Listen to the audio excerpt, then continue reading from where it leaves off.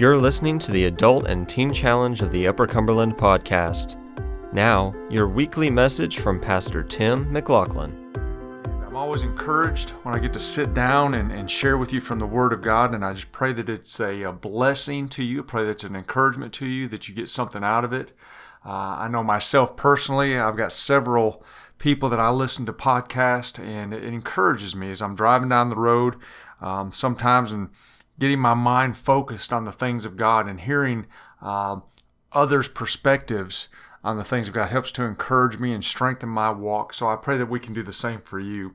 If you have your Bible, go to Jeremiah 29:11. Very familiar passage of Scripture. You're like, why do I need my Bible for that? I can quote that, and I'm sure that's true. And I want to actually talk about that this is a very popular passage of Scripture. We're actually getting ready for a graduation here at Adult and Teen Challenge at the Upper Cumberland, and several of our ladies use this Scripture as their stand-on verse, and there's nothing wrong with that. But I just want to share that with you today. Jeremiah 29:11 says, in the New King James, "For I know the thoughts that I think toward you, says the Lord, thoughts of peace and not of evil, to give you a future and a hope."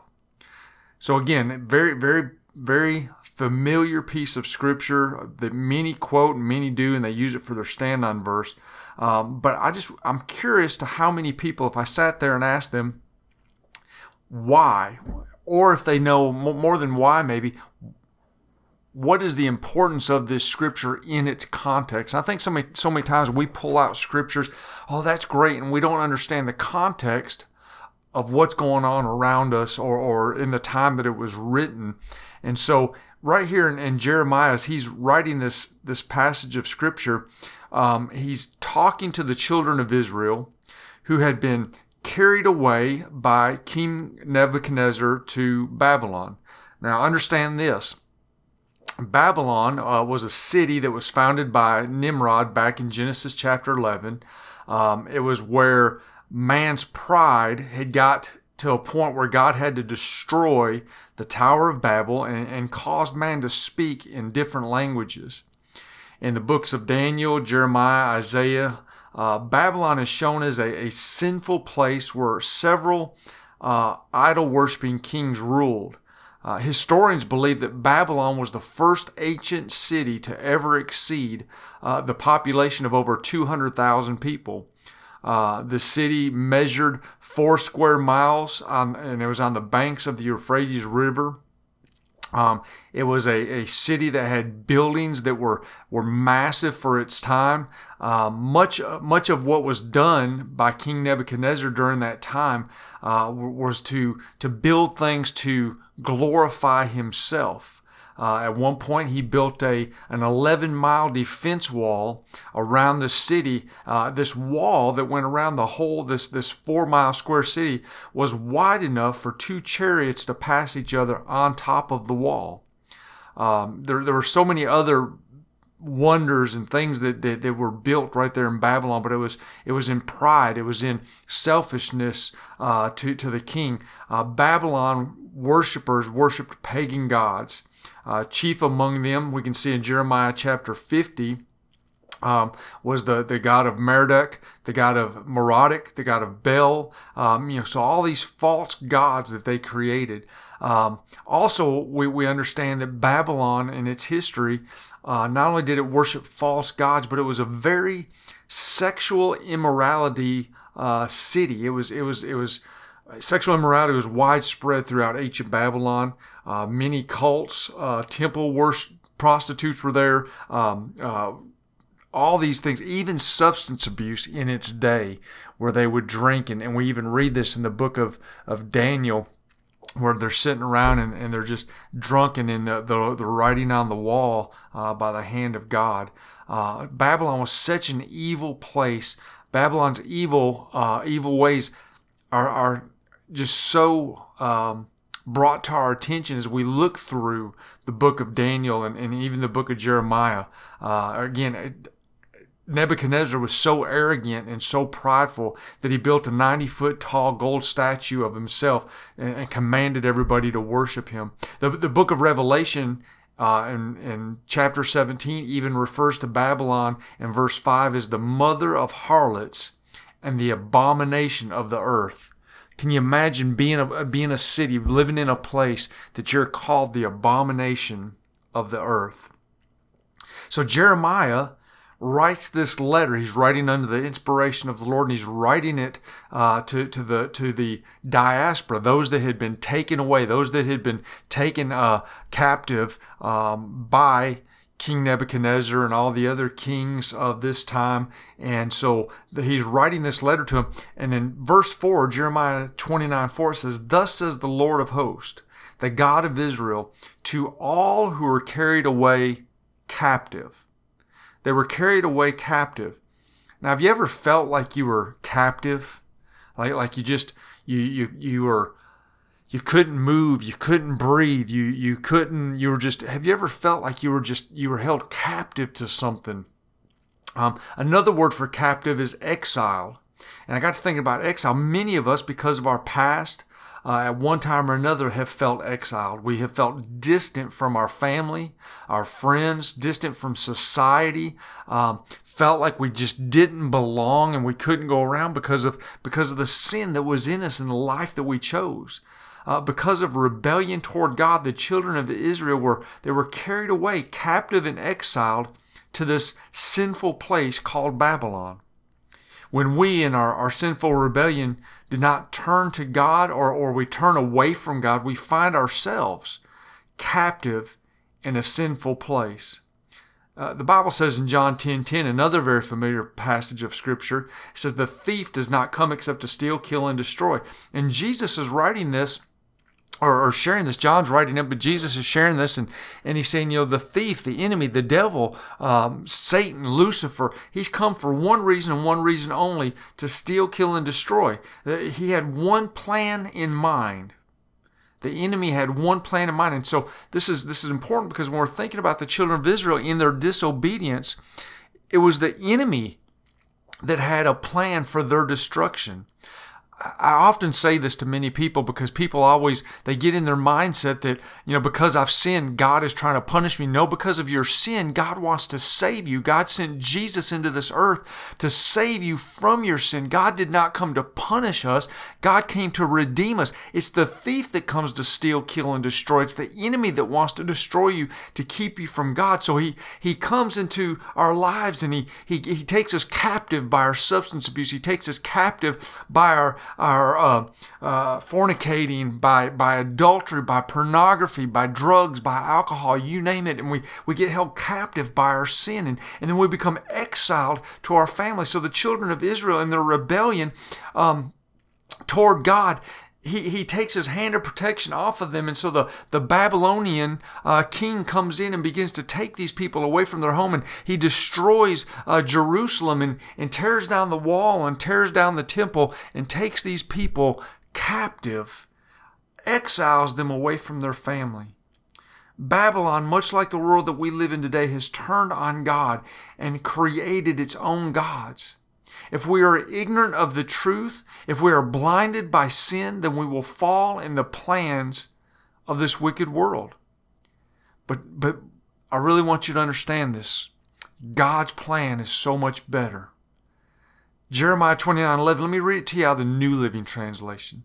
It says, "For I know the plans I have for you, says the Lord. They are plans for good, not for your disaster, to give you a future and a hope." See, the thief comes to steal, kill, and destroy. His plan is for disaster.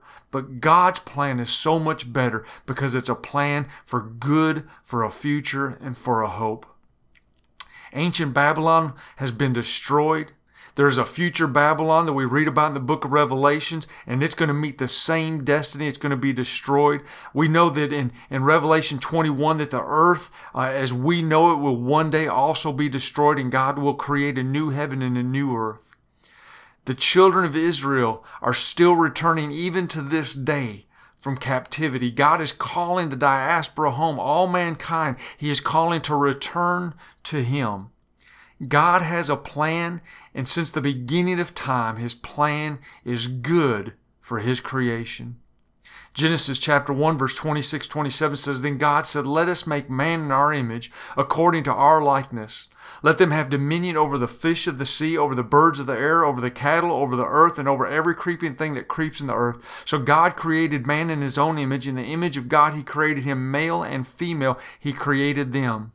And then in verse 31 it says, Then God saw everything he made, and indeed it was very good.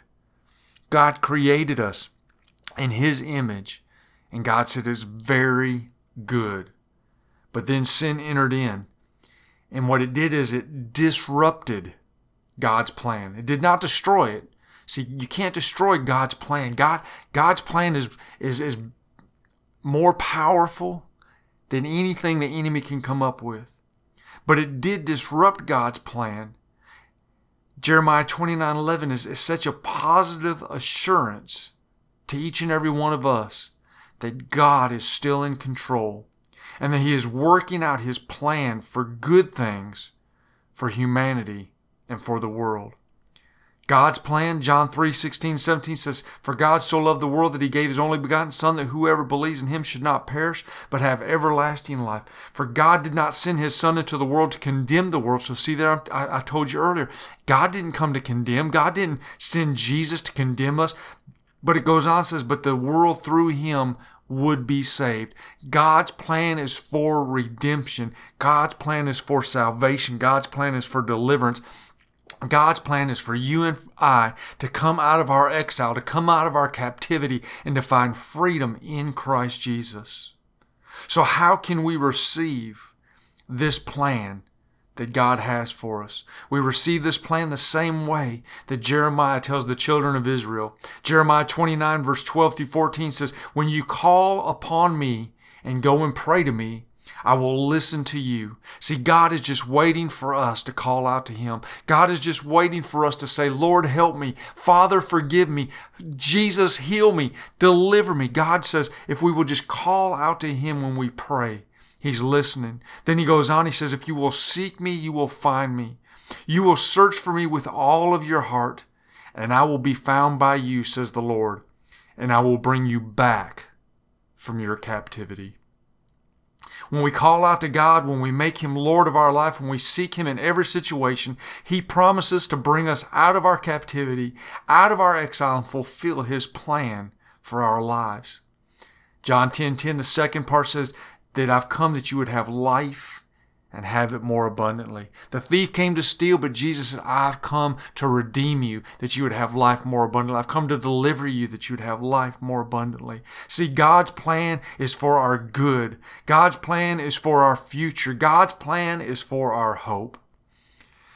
Real quickly, I just want to give you 10 things, and I could have came up with many, but really just 10 things that I believe we can look at regarding God's plan. Number one, understand this. God's plan is good. God's plan is good because he has given us an escape. 1 Corinthians 10:13 says, No temptation has overtaken you, except such as common to man. But God is faithful, who will not allow you to be tempted beyond what you are able, but with the temptation will also make a way of escape, that you may be able to bear it. Listen, I don't know where you're at today. I don't know what's going on in your life. I don't know what has you captive. But God has made a way of escape. His name is Jesus. God's plan is good, and he made a way of escape for you and for I. Number two, God's plan is good because he has given us his Spirit. John 14, verse 26, 27 says, But the Helper, the Holy Spirit, whom the Father will send in my name, he will teach you all things and bring to your remembrance all things that I said to you. Peace I leave with you, my peace I give to you. Not as the world gives do I give it to you.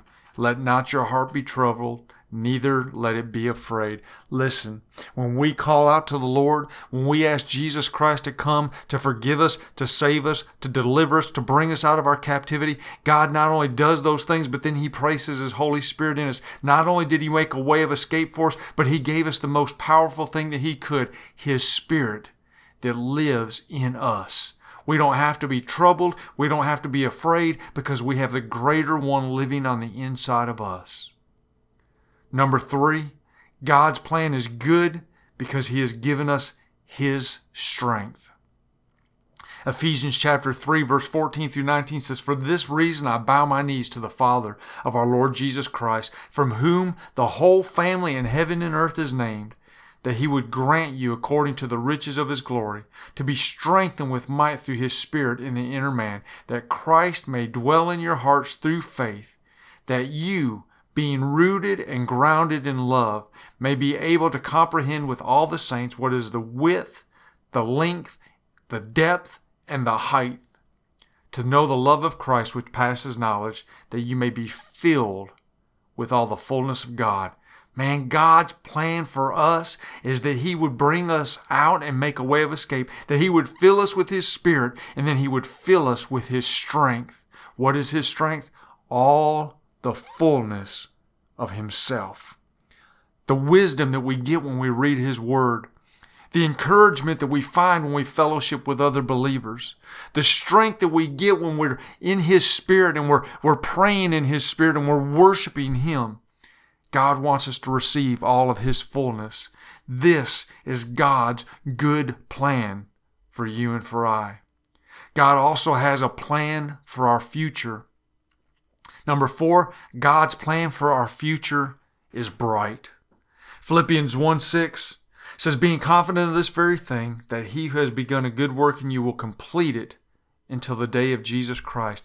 Listen, saints of God, I'm not going to say that you're perfect when you make Jesus Lord of your life, but this is the deal. The more you walk with Him, the more you fellowship with Him, the more you read His Word, the more you spend time in prayer, seeking after God, we can have confidence that He who has begun a good work in us will see it come to completion in the day of Jesus Christ. I want to stand before my God, and I believe that I will, and He will say, "Well done, thy good and faithful servant," not because of anything Tim McLaughlin could do, not because anything you could do, but because of everything that Jesus did. God has a plan for our future, and that plan is bright. Number 5, God has a plan for our future, and it is complete. Hebrews 13, verse 20 and 21 says, "Now may the God of peace, who brought up our Lord Jesus from the dead, that great shepherd of the sheep, through the blood of the everlasting covenant, make you complete in every good work to do His will, working in you what is all pleasing in His sight, through Jesus Christ, to whom be glory forever and ever." God has a future for us, and His future for us is complete in His will. Our future is complete in Him. When He raised Jesus Christ from the dead, it was Jesus that was on the cross in John 17, and He said, "It is finished." And at that point, He made a way. He tore the temple veil from top to bottom and said, no longer do we need to go into this man-made temple. Here we can just come directly to Him. And then when Jesus came up out of that grave, defeating death, hell, and the grave, He made a way for you and I to come and to approach Him and understand that in Him we are complete. Number 6, God's plan for our future is that we will be like Christ. Man, can you imagine it? That we will someday be like Christ. 1 John 3 verse 2 says, "Beloved, now we are children of God, and it has not yet been revealed what we shall be, but we know that when He is revealed, we shall be like Him, for we shall see Him as He is." I can't imagine. We get pictures. I go to places and it's amazing. You can go to all these different churches, and whether it's a white church, whether it's a African-American church, a Hispanic church, a Oriental church, whatever it is, and you see pictures of Jesus and what people think Jesus looked like according to their image, and yet the Bible says right here, because they didn't have Polaroids, they didn't have cameras, they didn't have a smartphone with a built-in camera back then, so we really don't have any idea of what Jesus exactly looked like, but one of these days, if you serve Him, if you make Him Lord of your life, you will see Him as He is, and when you see Him as He is, we will be just like Him. We will be in our glorified body as He is in His glorified body. Man, I look forward to that day. See, God's plan for our future is for us to be like Christ. Number 7, God's plan for our future is to be with Christ. Not only will we see Him as He is and be like Him, but we will be with Him for eternity. John 14, verse 1 through 4 says, "Let your heart not be troubled. You believe in God, believe also in me.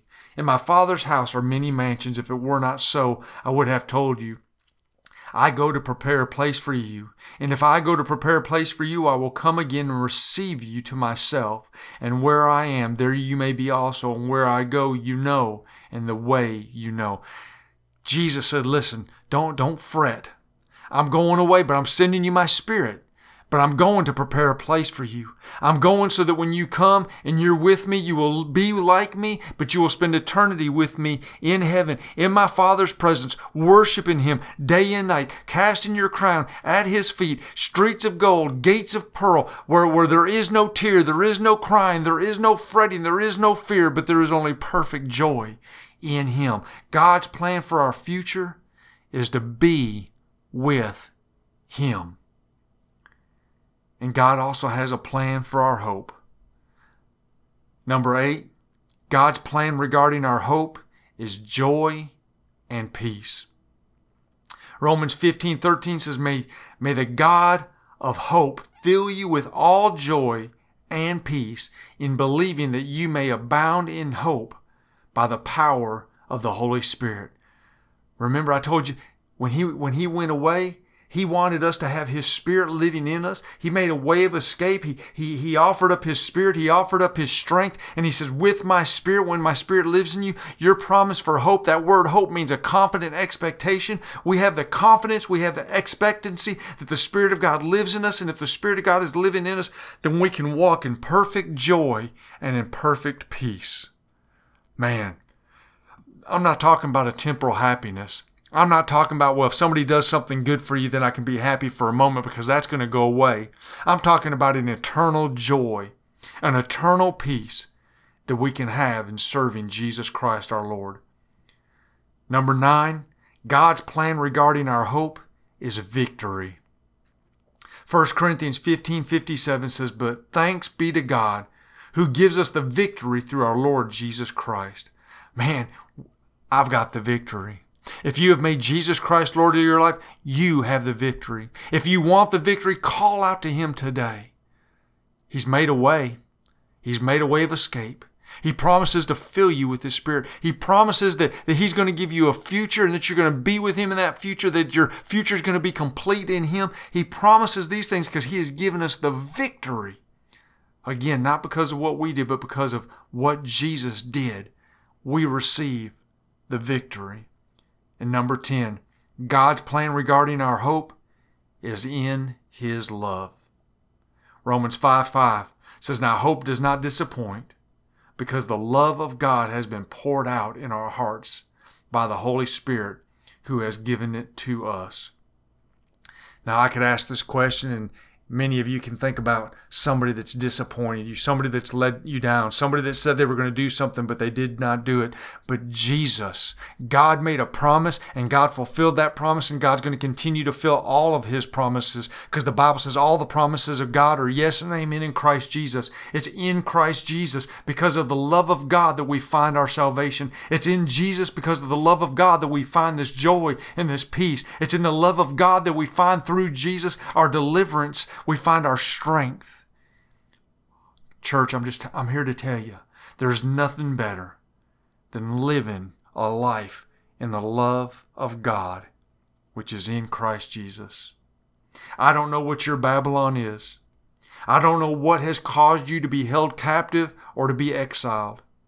But just like the children of Israel found out, just like our students that come through our program find out, you also can find out God's plan for your life. 1 Timothy chapter 2, verse 3 and 4 says, "For this is good and acceptable in the sight of God our Savior, who desires all men to be saved and to come to the knowledge of the truth." What is God's plan for your life? That you'd be saved.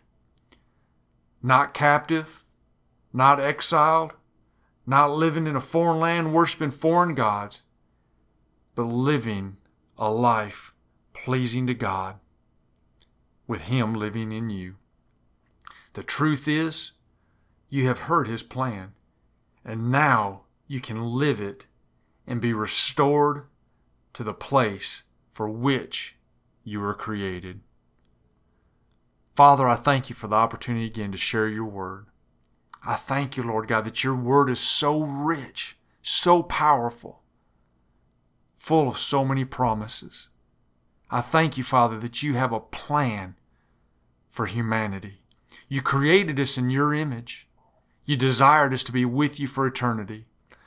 But we allowed sin to enter in and disrupt your plan. But it didn't destroy it. And you're going to see your plan come to pass.